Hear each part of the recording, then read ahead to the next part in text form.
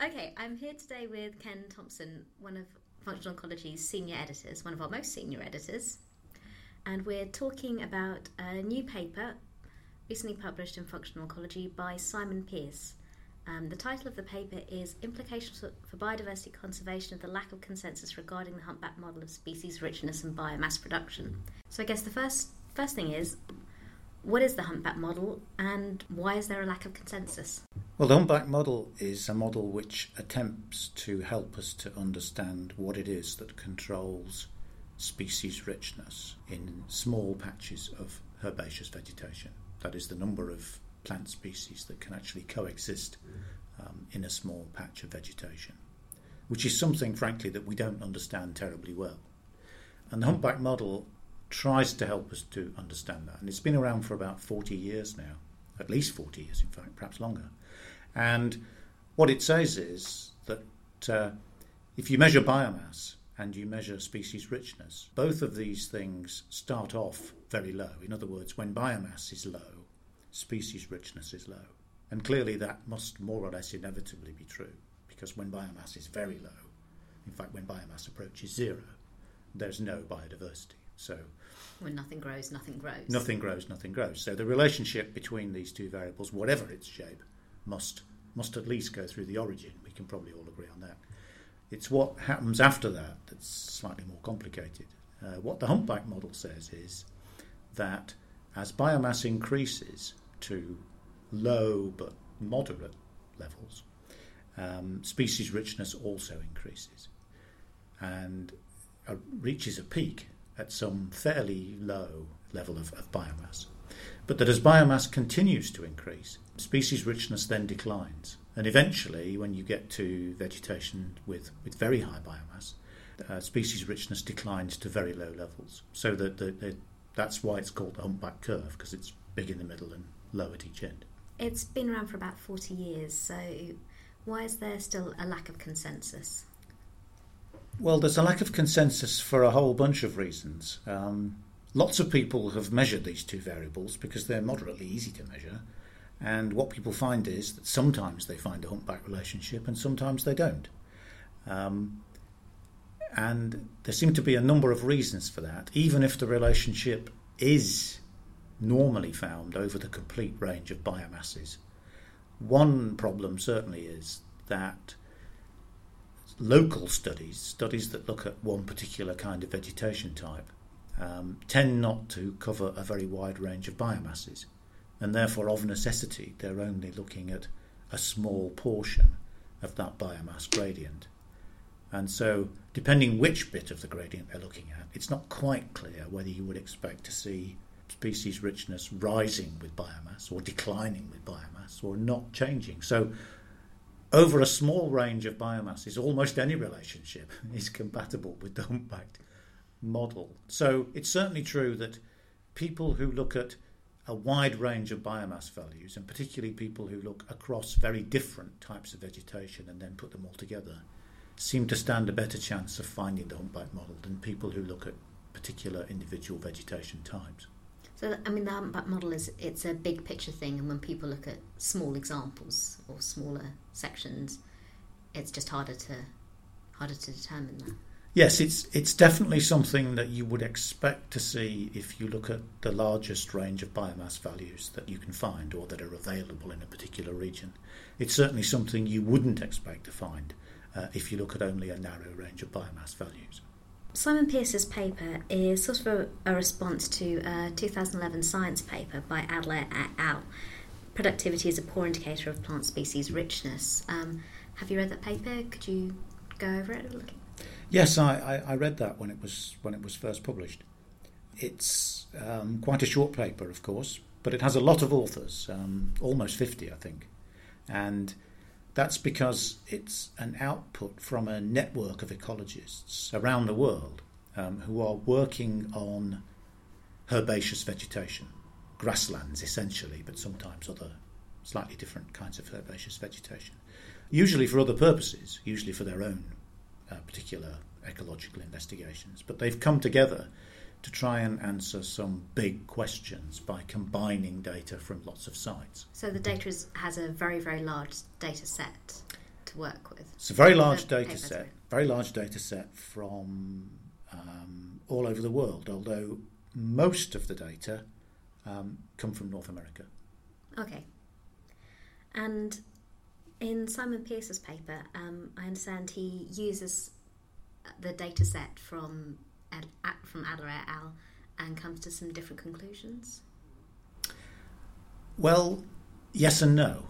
The original Adler paper puts together all the data from all these different sites across the world and plots biomass against species richness, and does in fact find a humpbacked unimodal relationship, which Okay. is low at each end and high in the middle. But as they say in the paper, that relationship is not a very strong one. It doesn't explain much of the variation in the data. And they also say that if they leave out the anthropogenic vegetation in their data set, and also a single salt marsh site, although it's not very clear why you would leave out the salt marsh site, but anyway, if you leave those bits of data out, then that unimodal relationship then disappears. Why does Simon Pearce have a different conclusion based on the data that he observes and that he describes in his commentary? Well, Simon Pearce, I should really tell you at this point what the sort of subsequent history of this science paper is. Okay, Because it provoked a little bit of disagreement from people who believe rather more strongly in the humpback model than do the authors of this paper. So there has been some inconclusive debate in the pages of science.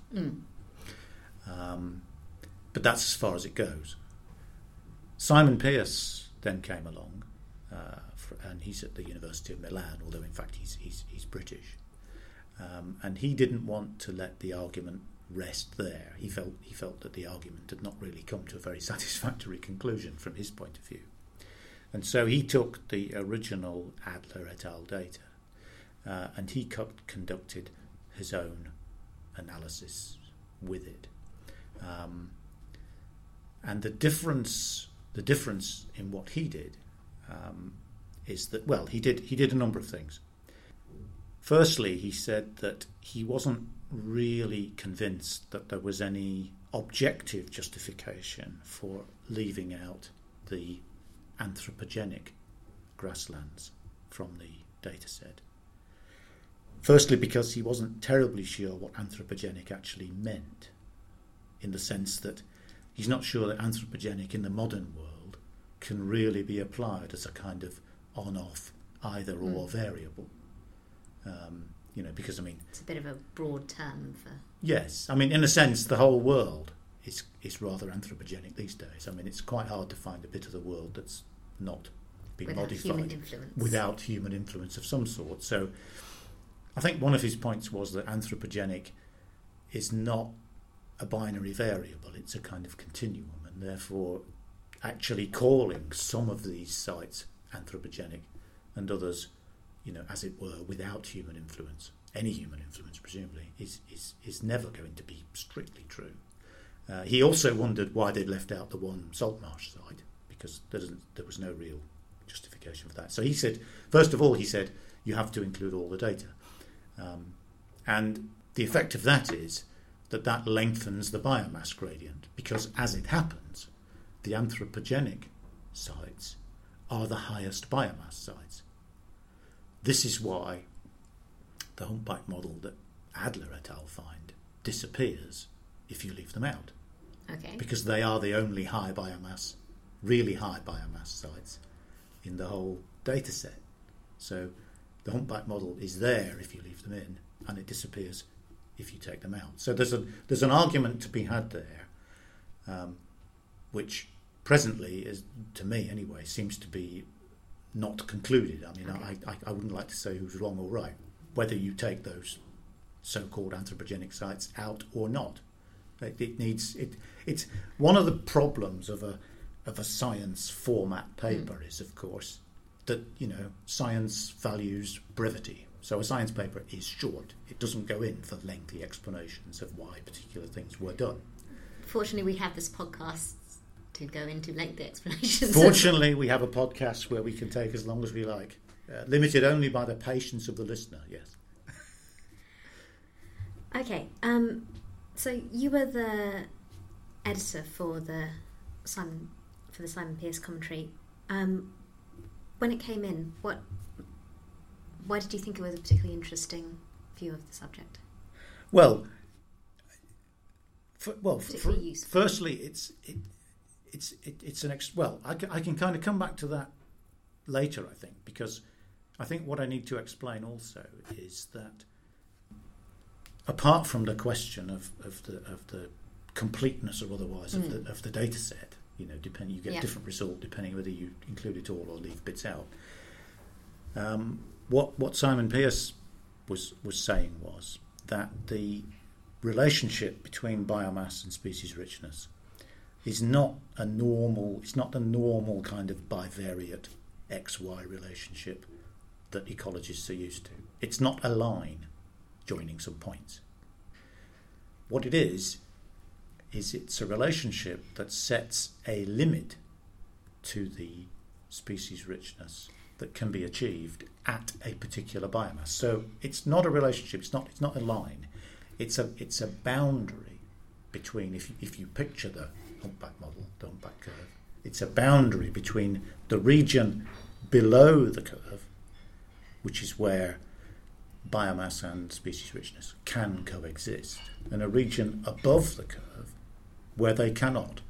So it's not predictive in the sense of if something's at X point on the axis and Y, it'll be at this point on the graph. It's predictive in the sense that if it's at X point on the axis, Y point on the graph, it'll be below a certain level. Yes, it tells you. Okay. It tells you the highest Y value you can possibly expect for a particular X value.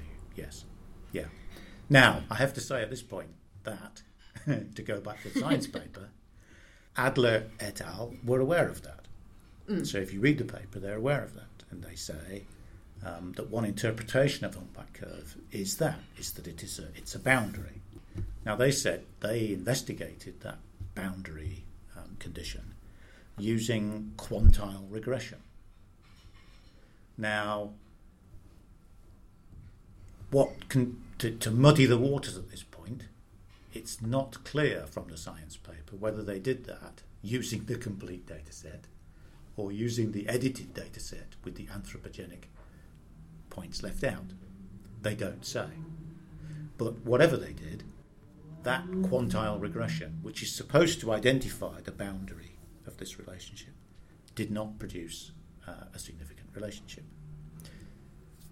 Simon Pearce, on the other hand, has used a quite different approach, a quite different method to identify the boundary, and a much simpler to understand method in a sense, because all he says is he's divided the biomass into regions, into bins, as we call it, and he says, okay, we look at I think he says the top 20 biomass, the top 20 species richness values for each biomass. And if we plot a line through those points, that identifies the boundary. Now, he didn't make this technique up. This is a technique that's been used for identifying boundaries in this kind of data for a long time now, and in fact was invented many years ago by John Lawton and Tim Blackburn for a completely different purpose, for identifying the boundary of body sizes in animals. But he's taken this particular method, and if he does that, he finds a very nice humpback relationship when he uses all the data. How useful do you think the humpback model is for ecologists and for related fields, for conservationists? And well, it's interesting because it's clear from reading Simon Pearce's commentary that he's very interested in this, not just from a kind of abstract, theoretical, ecological viewpoint, But he's very interested in this from a conservation viewpoint. And although it would be simplistic of me, and Simon himself wouldn't do this, I'm sure, to represent this as kind of a European versus American problem here, it's certainly true that Europeans are more interested in anthropogenic grasslands as objects of conservation than are Americans.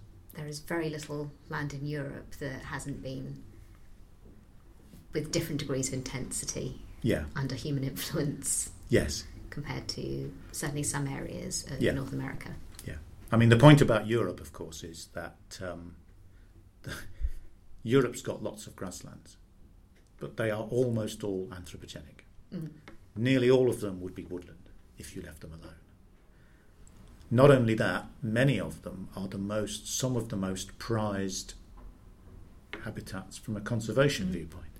So if you think of chalk grassland, for example, in Britain, this is one of the most diverse, one of the most interesting, one of the most highly prized habitats. So Simon Pearce is coming at this very much from a conservation point of view, and he says that whatever you think of this anthropogenic, non-anthropogenic dichotomy, whether it's a dichotomy or not, from a European perspective, these highly anthropogenic habitats, they may be climatically highly unnatural. I mean, they may only be maintained by grazing or mowing, but nevertheless, they are habitats of extreme conservation significance in Europe, and understanding why some of them are very diverse and why some are not so diverse and how to keep them diverse is a matter of great importance.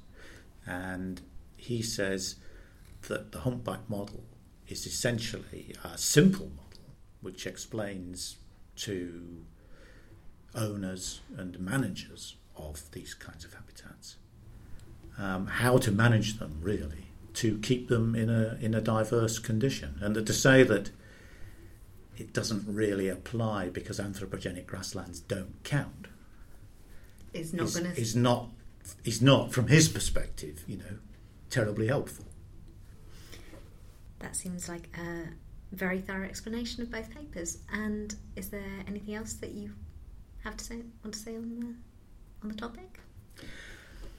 Well, I think the thing to say in conclusion is that I think this is a very important debate which has gone on in plant ecology for decades now, and I think the Adler et al. Database is a very nice database for testing all these ideas, because it is a huge database from many, many different sites, recorded using a standard methodology, recorded for the purpose, unlike many previous data sets which were sort of mixed, contained different methods and so on.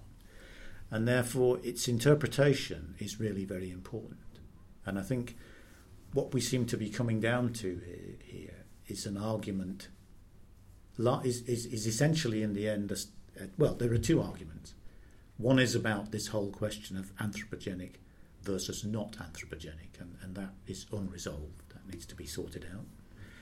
And the other one seems to be a statistical argument about when you have essentially, a graph that has a cloud of points, and how you separate the boundary between where those points can occur and where they can't occur is a question that clearly these two, the contestants in this argument, don't necessarily agree about.